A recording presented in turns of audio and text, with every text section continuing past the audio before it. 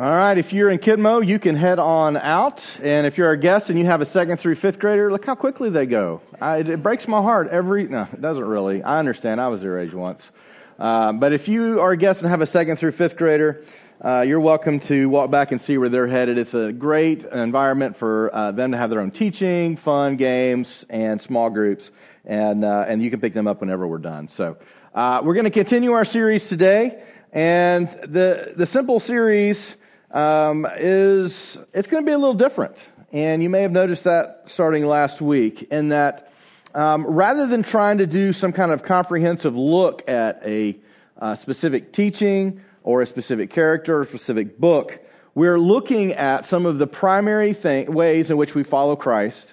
And I'm convinced over years of following Christ that this is more the heart of Jesus when we stop trying to make everything so complicated and complex, but instead we just return to what is simple. And last week we talked about what I believe, and the way I shared it with you, is the foundation for everything else that comes in knowing Christ and following Him, and that is that we have a simple faith.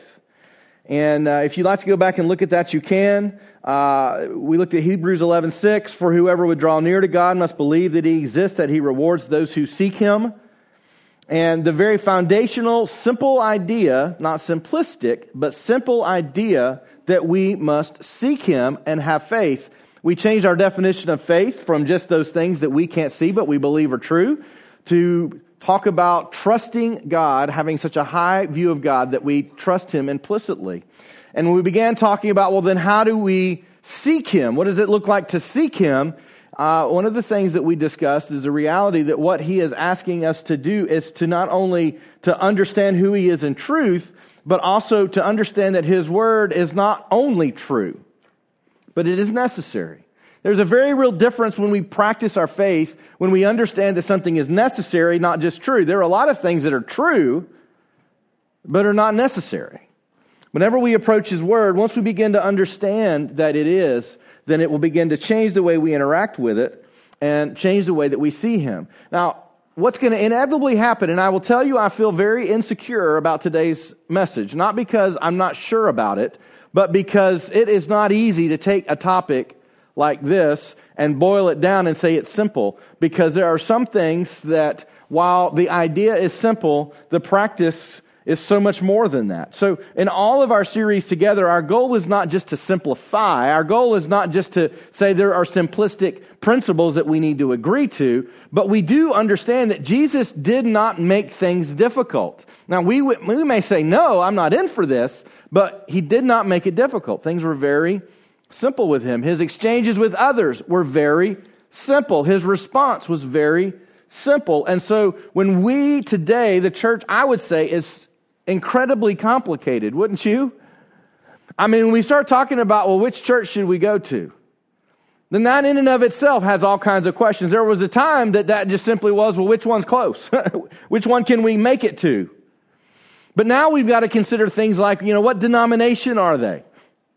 We've got to consider, well, what kind of music, what kind of style of worship do they have? Well, what version of the Bible do they use there? And we come up with all kinds of these complicated things. I found when I became a pastor early on, I was way too young to become a pastor when I did. I found that there were all kinds of other complicated decisions we had to make. And the color of the carpet had to be right, because that demonstrated our faith. And the color of the choir robes had to be right, because God was going to be upset with us if we had the wrong color choir robes. I was like, this is way too complicated. You just want to kind of go back. Well, God so loved the world. I don't know if I don't want to make all these other decisions. And over the years, I believe more and more that we've got to return to just following Him simply. Not having to raise all the questions. Not having to have an answer for every single one. Not having to make sure that we agree with everything that's going on, or somehow adjusting our interpretation of Scripture because we think we know what it says, but we don't like what it says, and so we kind of change it because then I feel better about it. Those are the things that make it complex and empty. So last week we talked about simple faith, and the thing that I'm somewhat insecure about sharing with you today, because it is highly personal, and it's kind of like trying to describe what love is. It's just difficult. But I want us to talk about simple worship. I want us to talk about worship here together. In a couple of weeks we did this, and we talked about worship in a little different way. Today I want to back up, and I want to look big picture at worship with you. And I hope that you have so far this morning had an opportunity to not only experience worship, but more importantly, to offer worship. Because there's a very real difference between those two desires, to receive or to offer. And so I'll tell you just up front that what I'm going to talk to you about is what we are offering in worship, not about what you're supposed to receive in worship. Because once you begin to offer in worship what Scripture tells us to offer, you will receive without having to attempt to receive something. It's an amazing thing. So if you have your Bibles, you can follow along with me. We're going to jump around a little bit, but not as much as we usually do. We're going to start with Revelation chapter 4. And I just want to give you some background before we move forward. What we know as we read through Scripture, and one of the things that we ascend to as we celebrate baptism today, as we remember our own faith and our own trusting in Christ, the hope that one day we're going to be with Him forever, is that heaven is filled with worship. If we don't get worship now, we will be very confused then. Because that's what heaven is. It is worship. We read about this in Revelation chapter 4. This is, John is receiving a vision from Christ, and he is sharing what he sees is going on in heaven. This is Revelation chapter 4, beginning with verse 2. It says, "At once I was in the Spirit, and behold, a throne stood in heaven, with one seated at the throne. And he who sat there had the appearance of jasper and carnelian. And around the throne was a rainbow that had the appearance of an emerald. And around the throne were 24 thrones, and seated on the thrones were 24 elders, clothed in white garments, with golden crowns on their heads. From the throne came flashes of lightning and rumblings and peals of thunder. And before the throne were burning 7 torches of fire, which are the 7 spirits of God. And before the throne there was as it were a sea of glass like crystal. And around the throne, on each side of the throne, are 4 living creatures, full of eyes in front and behind. The first living creature like a lion, the second living creature like an ox, the third living creature with the face of a man, and the fourth living creature like an eagle in flight.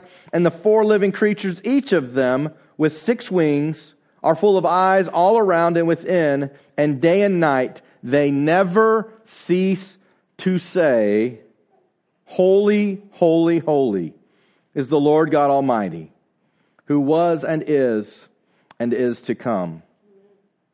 And whenever the living creatures give glory and honor and thanks to Him who is seated on the throne, who lives forever and ever, the 24 elders fall down before Him who is seated on the throne and worship Him who lives forever and ever. They cast their crowns before the throne, saying, "Worthy are you, our Lord and God, to receive glory and honor and power. For you created all things, and by your will they existed and were created." See, in heaven, this is what's going on. When we talk about heaven, we most inevitably begin to think about it in terms of ourselves rather than in terms of God. We tend to think about heaven as a place where we won't suffer. We tend to think about heaven as a place where we won't hurt. We think about our time in heaven as a place where we won't be tempted to sin. We won't mourn. We won't cry. We won't be sad. We won't be depressed. We will be happy. Now, all of those things are technically true. But the problem is if we enter into an understanding of God's glory and majesty solely focused on what we get out of it, we miss His glory and majesty.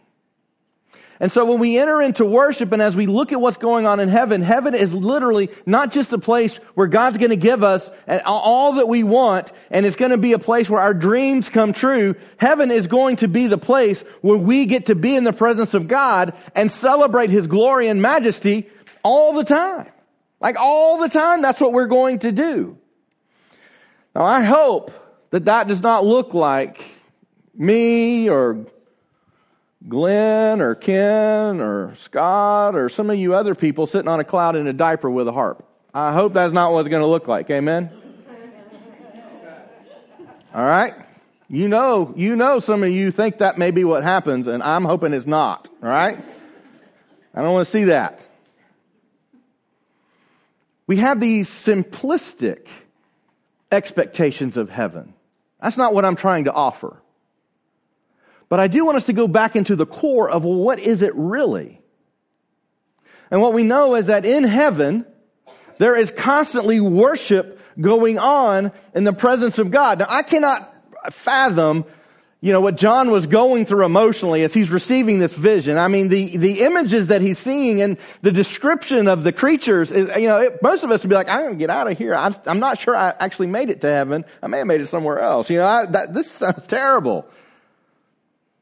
But the point was, it was such an overwhelming vision of what it looks like to be in the presence of God and all that is going on behind the scenes that you and I don't see here now, that he didn't really even have a way to describe to us how incredible it was.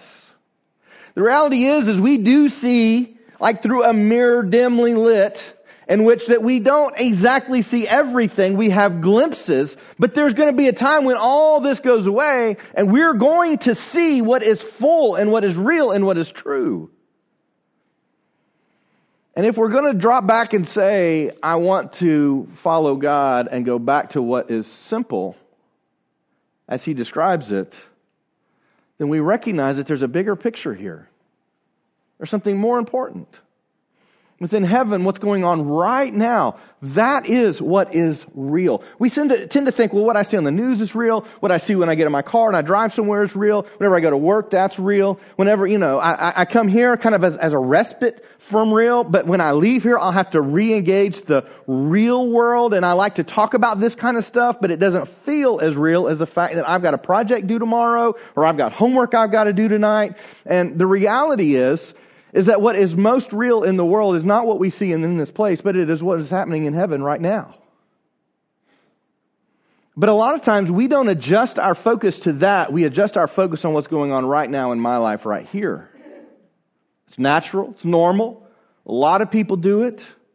But when we approach worship from this perspective, we're missing out on what it's really about. When we look back at what they're actually saying, the living creatures it says that they give glory and honor and thanks to Him by saying, Holy, holy, holy is the Lord God Almighty, who was and is to come. The elders who cast their crowns down before God, it says in verse 11, say, Worthy are you, our Lord and God, to receive glory and honor and power, for you created all things, and by your will they existed and were created. The truth is that heaven is continually giving glory, honor, and thanks to God. Now, what you don't see here is you don't see a focus on the process of what they're doing. You don't see a focus on, was there a harmony going on here? Is there a melody? I mean, did they sound good together, or did some of them sound like they should be volunteering doing something else, right? Instead of singing.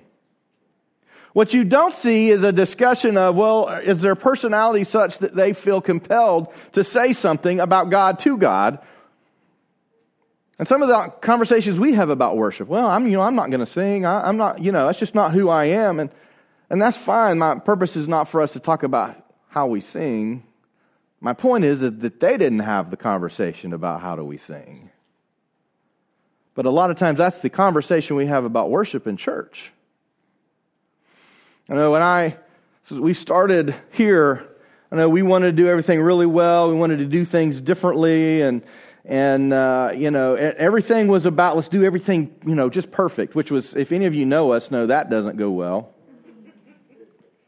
We tried to do all kinds of great things and they all backfired.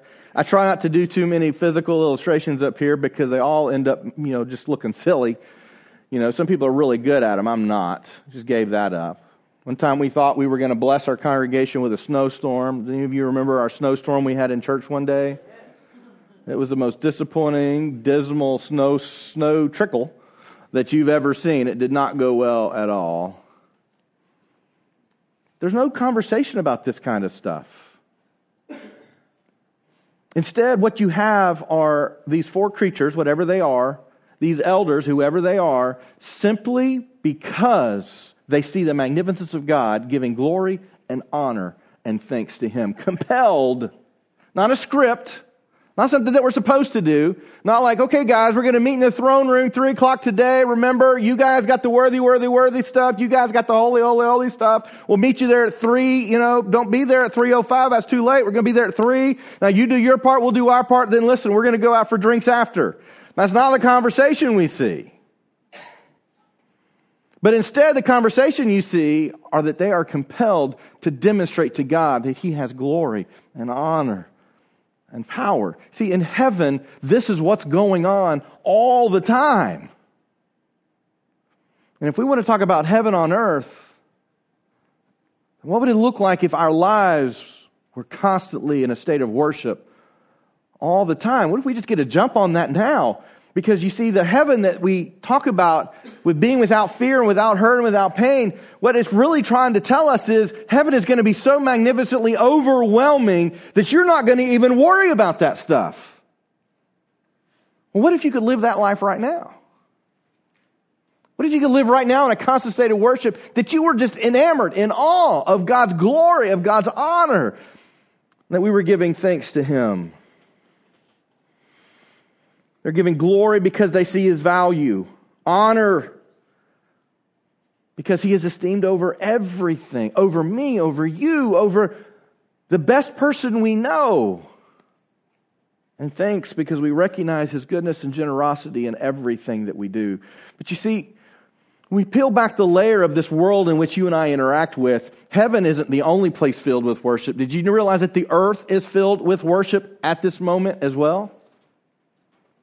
And I don't just mean because a lot of church services are going on right now. The earth is filled with worship. Psalm 19, 1-4 says, "The heavens declare the glory of God." How many of you, some of you have been posting some incredible sunrises lately. Does that ever move you to a place of worship? Now, if you just love color, maybe not. You just go, wow, that's really good color. I like that. I'm going to take a picture. But does our mind go back to God did that? And whatever that is, how beautiful that is, God is so much more than that. It moves us to worship. The heavens declare the glory of God. The sky above proclaim His handiwork. Day to day pour out speech, and night to night reveals knowledge. There is no speech, nor are there words whose voice is not heard. Their voice goes out through all the earth, and their words to the end of the world. See, when we begin to see the world differently, this is part of this ongoing conversation we've been having about living in the kingdom of God, rather trying to make, where we are now, that kingdom. See, there's been a real effort for us to make our own nation the kingdom of God. We put it on our money, we put it on our license plates. But this is not the kingdom that He talked about. Nor is it the kingdom He told us to be concerned about. He said, you can live in a different kingdom. You can be a part of a different kingdom. My kingdom. When Jesus was being questioned before He was tortured and crucified, He was asked, are you the King of the Jews? And He says, yes, you say rightly. Yes, but my kingdom is not of this world. I am not a king of this world. My kingdom is different than this world. What Scripture tells us is that kingdom is still going on right now, whether we see it or not, whether we're interacting with it or not, whether we're involved with it or not. That kingdom is still happening. And one of the ways in which we live in that kingdom now is to recognize these things are happening all around us if we'll peel back the layers of this world and see it. Rather than be so focused on what we have to do, what we have to take care of, what our schedules are, what our jobs are, what our goals are, what our dreams are. Instead, we'll just see what's happening around us. The heavens are proclaiming it, and it is going throughout all the earth, the glory of God. When we look about God's glory, we find that God's glory is evident in the world around us if we will see it. Romans 1 says, "For what can be known about God is plain to them, because God has shown it to them. For His invisible attributes, namely His eternal power and divine nature, have been clearly perceived ever since the creation of the world and the things that have been made, so they are without excuse." I shared with you before, I spent a summer in college on a Navajo reservation with some friends, and we worked with kids on this reservation.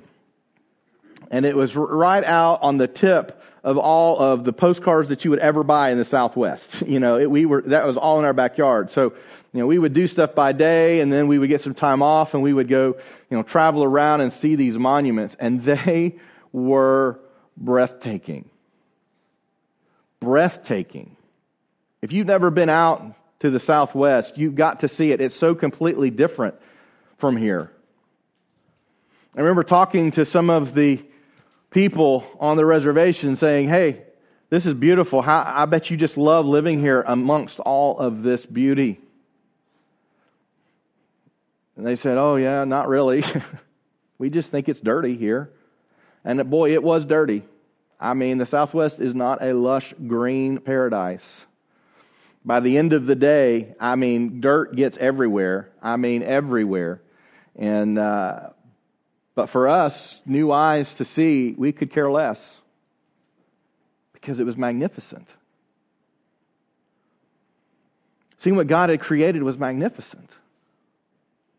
I love the Smoky Mountains. I love all the green.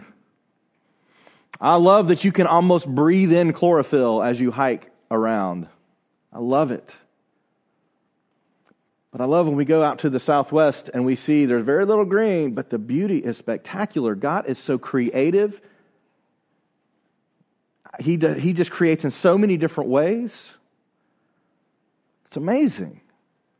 Do we see this world and the amazing things that God has done and the glory that He says in Romans, that Paul is saying in Romans, do we see that and do we simply say, yeah, that's just, I'm used to it. That's just the world. It's just stuff. It's dirty. Or do we see God's magnificent hands working around it, pulling it together, the diversity of His creation? Do we praise Him and worship Him because we see God did this? Or do we more likely go, oh, that's interesting, on our way to whatever the next thing is that we're doing? Are we focused on God's glory that is in the world? So one of the reasons I struggle with this kind of a topic, because quite honestly, trying to convince, people, you kind of either see this or you don't, right? You know what that's like. It's like, I want to try to communicate this to you, but I'm not really sure I can do it. It's like John communicating his vision from Jesus, and you got these creatures with eyes everywhere, and you're like, that would freak me out. It's hard to describe this. The beauty of God is everywhere. His glory is not hard to see if we're looking.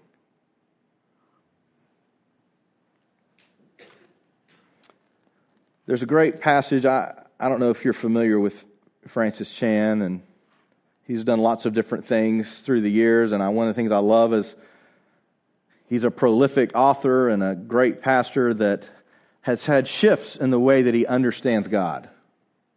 He understands what it looks like to follow Him. Maybe not shifts, but at least refinements, adjustments. In his book, Crazy Love, he's talking about this incredible opportunity to worship and what God has done in His diverse creation. I want to give him credit. I didn't come up with this. He wrote this. He says, "Did you know that a caterpillar has 228 separate and distinct muscles in its head? That's quite a few for a bug. The average elm tree has approximately 6 million leaves. And your own heart generates enough pressure as it pumps blood throughout your body that it could squirt blood up to 30 feet. Some of you are thinking, cool, I'm going to go try that. Let's see that happen. Stay away from me. Have you ever thought about how diverse and creative God is? He didn't have to make hundreds of different kinds of bananas, but He did. He didn't have to put 3,000 different species of trees within 1 square mile in the Amazon jungle, but He did. God didn't have to create so many kinds of laughter. Think about the different sounds of your friends' laughs: wheezes, snorts, silent, loud, obnoxious. How about the way plants defy gravity by drawing water upward from the ground into their stems and veins? Or did you know that spiders produce 3 kinds of silk when they build their webs? They create 60 feet of silk in 1 hour, simultaneously producing special oil on their feet that prevents them from sticking to their own web. Coral plants are so sensitive that they can die if the water temperature varies by even 1 or 2 degrees. Did you know that when you get goosebumps, the hair in your follicles is actually helping you stay warmer by trapping body heat? Or what about the simple fact that plants take in carbon dioxide, which is harmful to us, and produce oxygen, which we need to survive? I'm sure you knew that, but have you ever marveled at it? And these same poison-swallowing, life-giving plants came from tiny seeds that were placed in the dirt. Some were watered, some weren't, but after a few days they poked through the soil and out into the warm sunlight. Whatever God's reason for such diversity, creativity, and sophistication in the universe, on earth, and in our own bodies, the point of it all is His glory. God's art speaks of Himself, reflecting who He is and what He is like.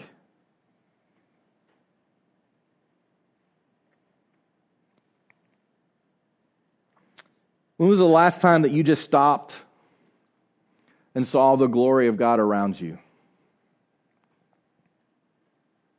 Last time that you just marveled at what God was doing? When was the last time you were stopped in your tracks? You had a busy schedule, you had a next thing to do, you had projects you had to complete, and yet you stopped because you encountered God. See, this is what it looks like to follow Him. This is not a rare experience. This is not just for those people who are most spiritual, for those who are in some kind of ministry or missionaries around the world. This are for those people that know Christ. This is what it looks like to follow Him.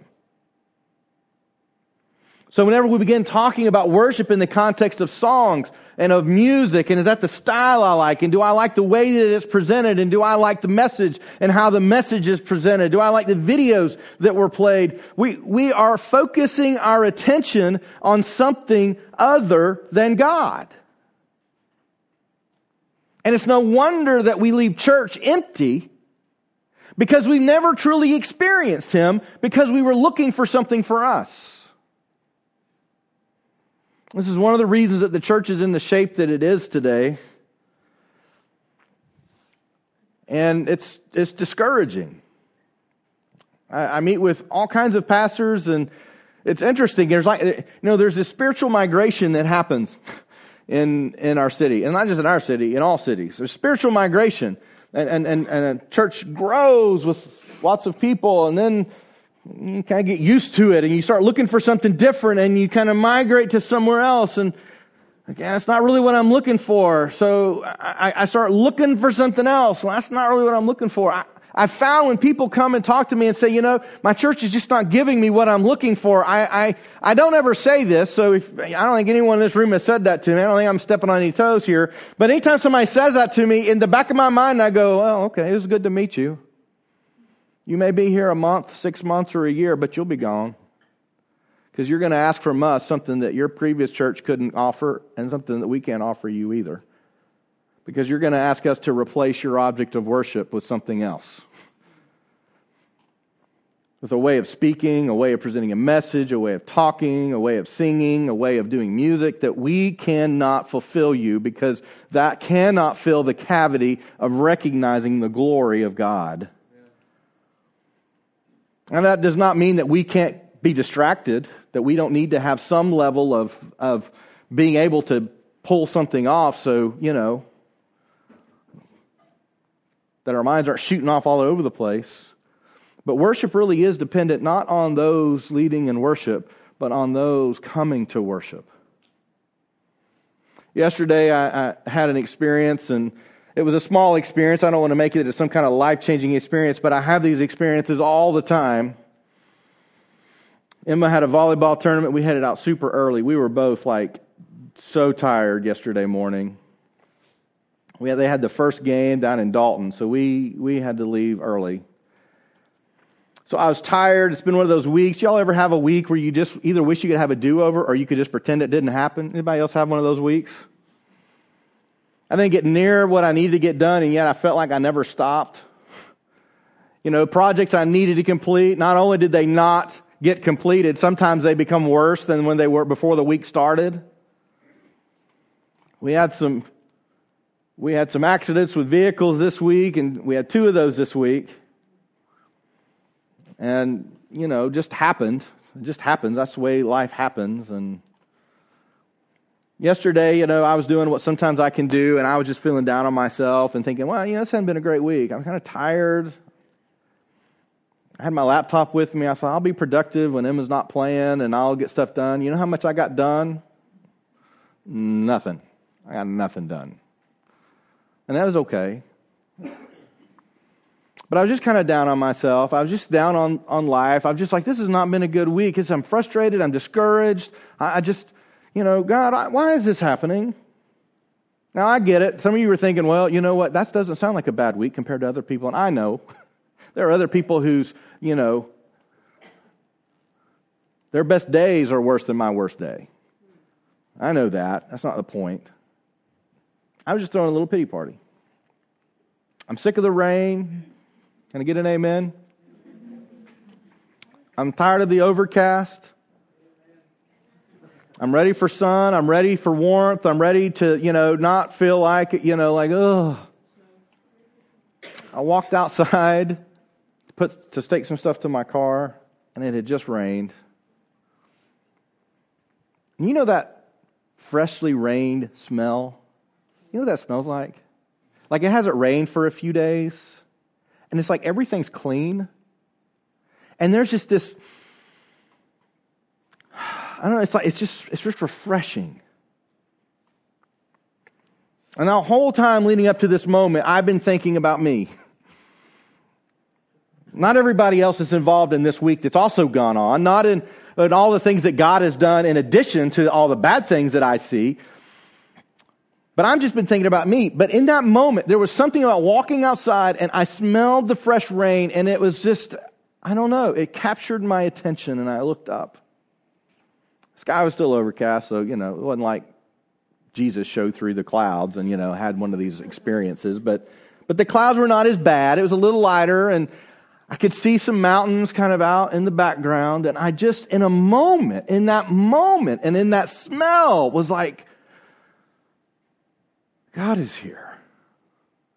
He created this.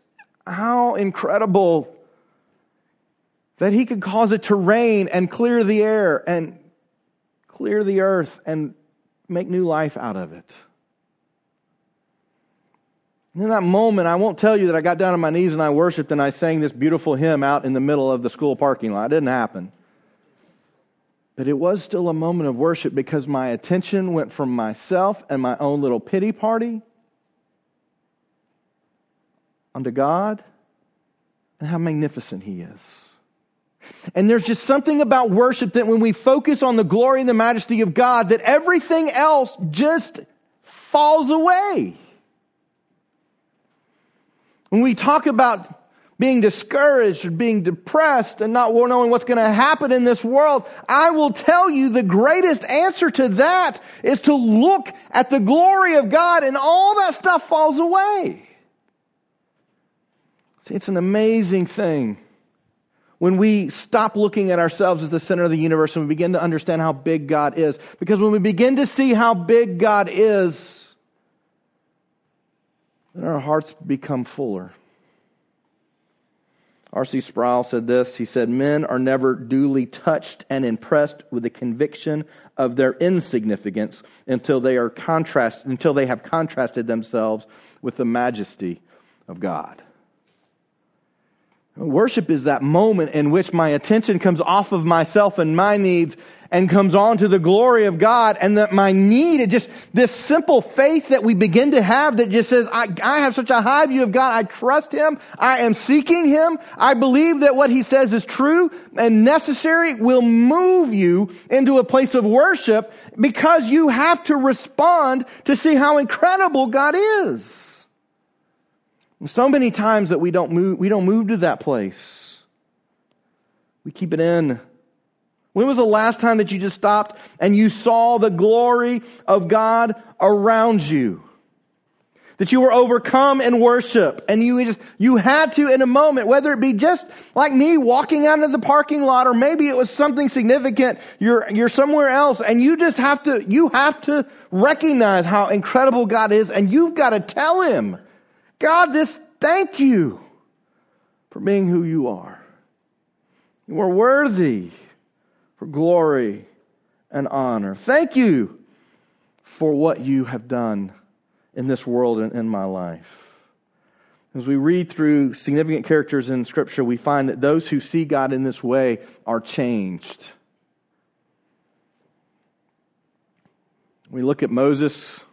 Moses didn't even see God, but his presence went alongside of God, but he was shielded from the presence of God, and yet he glowed. He just glowed. He had to wear a veil because he didn't want people to see the glow diminish. He had been in the presence of God, and he was physically changed. We look at David, and when the ark was recaptured and brought back into the city, David is dancing just hysterically throughout the city, overcome in worship of who God is and what He had done. We look at Paul. Paul has an experience with Christ in which he loses his sight and completely changes the direction of his life because he had an experience with Christ. He saw Him. When was the last time you just sat and you marveled at God? When was the last time we had a worship service here on Sunday morning and you came in and you could have cared less what was going on stage? You were just overwhelmed with who God was.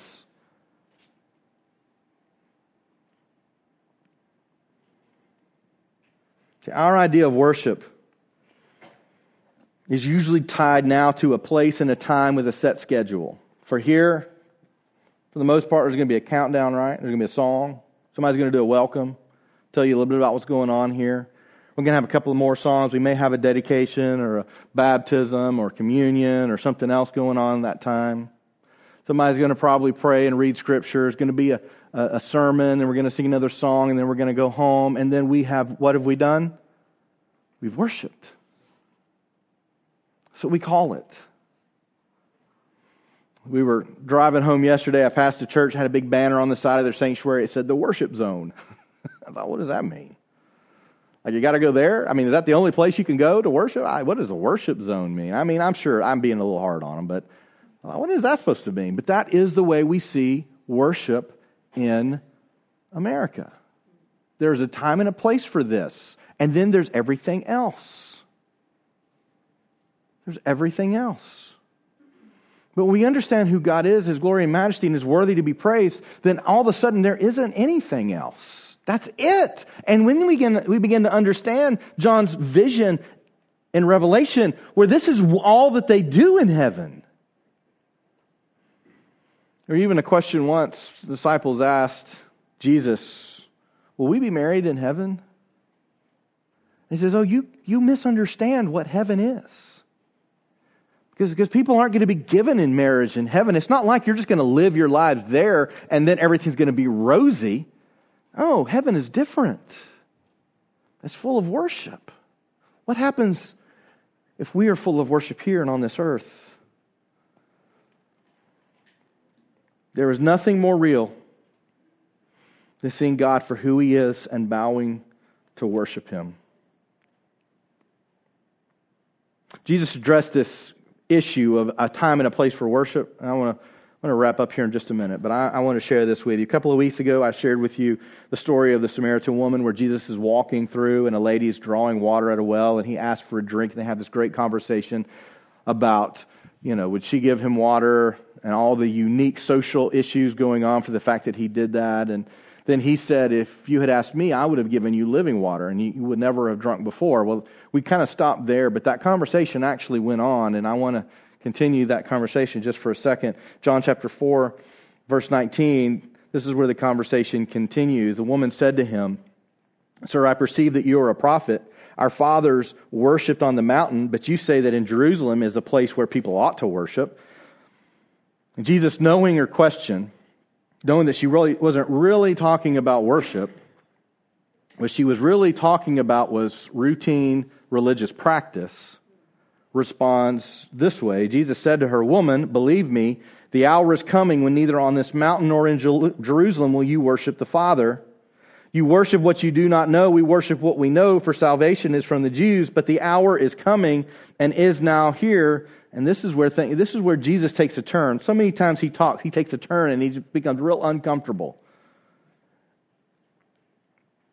The hour is coming and is now here when the true worshipers will worship the Father in spirit and truth, for the Father is seeking such people to worship Him. God is spirit, and those who worship Him must worship in spirit and in truth. That, it becomes uncomfortable because if He's saying, I'm seeking true worshipers, then what must also be true? There are true worshipers and there are false worshipers. Now, He doesn't go into detail, and I'm not going to go into detail about who I think that is, but He does go on to say, when we worship beyond the here and the now, the time and the place. It's not about a schedule or where we go or the kind of music it is. It's about what's going on within us. It's about what's in our hearts and within our minds as we are pursuing Him in spirit and in truth. So simple worship becomes very simple when we understand our focus is on God and giving Him, just like the elders or just like the four creatures, giving Him glory and honor and thanks to Him. That is what it looks like to worship. So God is looking for true worshipers that worship in spirit and truth. Now, some of you come from different backgrounds, and I've got some great friends that would say, what he's literally saying here is you got to worship in the Spirit, right? Some of you, do that, and you've been a part of churches that worship in the Spirit, and it's exciting, and you think, man, that's what he's talking about. You got to get some more charismatic up in here. Now, I'll tell you that just because you're charismatic doesn't mean you're a true worshiper. Just because you're not doesn't mean you're a true worshiper either. But he is saying that it goes deeper than our practice into our hearts and in our heads.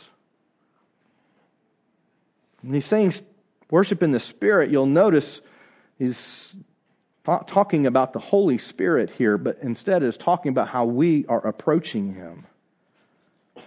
They see God and are moved to worship who He is. That moment that our soul is caught up in worship. When's the last time you were thinking about God and the hair on the back of your neck stood up? You started getting goosebumps. Maybe you start sweating a little. You're sweating a little now. It's hot in here, isn't it? Some of you are like, I'm yawning. I can't hardly stay awake. It's so hot in here. But when was the last time you were thinking about God and the hair on the back of your neck stood up? And you said, yes. No response. Nothing to do. No request made to Him. Simply, yes. This is what I want for the rest of my life, is to experience this here and now. So it's easy to think about, well, we'll do this in heaven. But what happens if God is saying, this is what it looks like to follow me right now? I'm looking for true worshipers who are worshiping me in spirit and in truth, not in religious activity. Well, that doesn't mean that we abandon all religious activity, right? Well, we just won't sing any songs and we'll just sit around and look at each other and think about God. Well, there's a place for that. Doesn't mean that we don't ever do anything together corporately.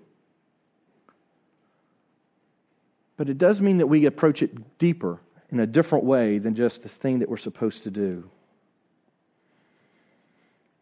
See, just like David or Paul or Moses, they were changed as they experienced God. You can know that you are beginning to truly worship when it begins to change you too. Because that's what worship does. It changes me. It changes our perspective. It changes the way we see the world. It changes the way we see God. In Romans 12, Paul says this, I appeal to you, brothers, by the mercies of God, present your bodies as a living sacrifice, holy and acceptable to God, which is your spiritual what? What's that word? Worship. So there's an active part of worship, not just a sit and reflect. There's an actual active part of worship.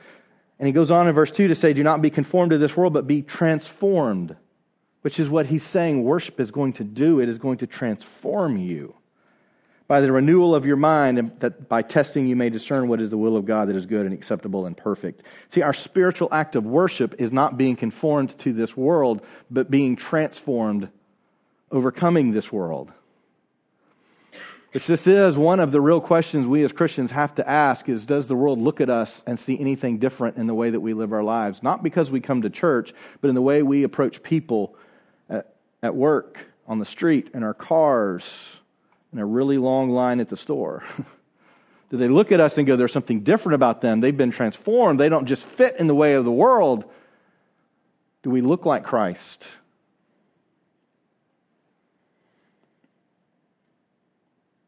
This is what I would leave with you today. And as I know and as I've said, this is not an exhaustive way to look at worship. I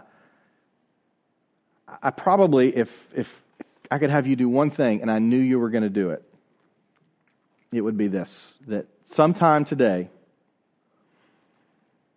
really sometime every day, but at least just do it once and see what happens, that you just were still and quiet, nothing on, no earbuds in, nothing on TV, not in the middle of work when you got people coming and asking you stuff, but in a place that you can be still and quiet. I would just love to know what would happen if you were just contemplating the majesty of God.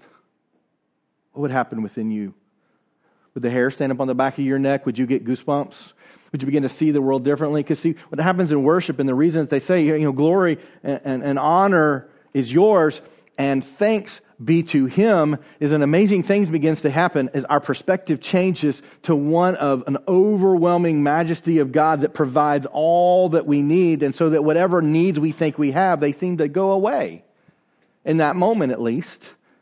Because we are overwhelmed and enthralled with how beautiful God is. And guess what? We get to walk with Him and be with Him forever. So if I was going to leave one thing with you, I'd probably rather that be it. But let me wrap up by simply saying this. As we pull all this together and as we just bring it back down to what is simple. Simple worship is continually giving glory, honor, and thanks to God. That's what it is. That's what it is. Now, like anything else, you cannot give what you do not have to give. If we never see God in this way, if we never approach God in this way, if our prayer life is constantly about, God, I've got this problem, I need you to fix. If that is constantly how we approach God, we will not come to a place of worship because then we're focused on us and what God can do for us. Worship is not focused on us. I would encourage you as we do sing together, worship cannot be about, how does this make me feel? That's not worship. If you're dating someone, you're thinking about getting married, and you find out that they're with you just because of the way you make them feel, how certain are you that they'll be there for the long haul? Because relationships are far deeper than just how you make me feel.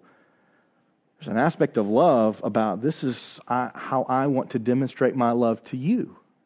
Not just how you demonstrate love to me. See, if all of our time with God is focused on what we need Him to do for us, how often are we just giving to Him what is due Him? Now, I've said before, I said last week, and I'm going to say every week, that simple does not mean simplistic. So we can have a lot longer conversation about all this, about lots of other things. My goal is not to comprehensively cover every topic of worship today. My goal is just to refocus our attention on the fact that God is worthy to be worshipped. And we have the opportunity to take the time to set aside and to look and consider Him and to let Him pull back the veil of the world so that we can see what's really going on. There is worship eternally going on in heaven. There is worship eternally going on earth. And we have the opportunity to be a part of it. Not just because we're supposed to, not just because we have to, like, oh, I'm going to tell you you're good because I know I'm supposed to, but no, I'm going to tell you you're good because I'm overwhelmed with your goodness. I just can't stand not to just say how awesome you are.